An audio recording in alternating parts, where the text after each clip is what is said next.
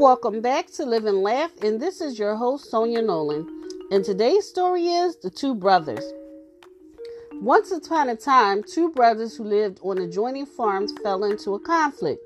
It was the first serious rift in 40 years of farming side by side, sharing machinery and trading labor and goods as needed without a hitch. Then the long collaboration fell apart. It began with a small misunderstanding and grew into a major difference, and finally it exploded into an exchange of bitter words followed by weeks of silence. One morning, there was a knock on John's door. He opened it to find a man with a carpenter's toolbox. "I'm looking for a few days of work," he said. "Perhaps you would have a few small jobs here and there. Could I help you?" "Yes," said the older brother. "I do have a job for you. Look across the creek at that farm. That's my neighbor. In fact, he's my younger brother. Last week, there was a meadow between us, and he took his bulldozer to the river, and now there's a creek between us. Well, he may have done this to spite me, but I'll go him one better. See that pile of lumber curing by the barn?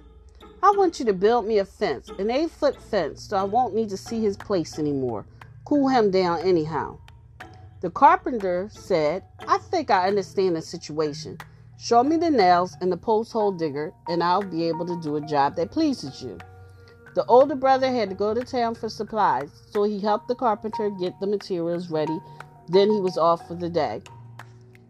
The carpenter worked hard all that day, measuring, sawing, and nailing. About sunset, when the farmer returned, the carpenter had just finished his job. The farmer's eyes opened wide, his jaw dropped. There was no fence there at all. It was a bridge stretching from one side of the creek to the other.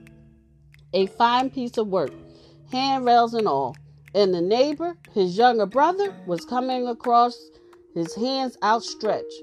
"You are quite a fellow to build the bridge after all I've said and done." The two brothers stood at each end of the bridge, and then they met in the middle, taking each other's hands. They turned to see the carpenter hoist his toolbox over his shoulder. "No, wait, stay a few days. I have a lot of other projects for you," said the older brother.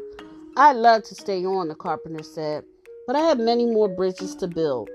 Every day we have a choice of building fences or bridges.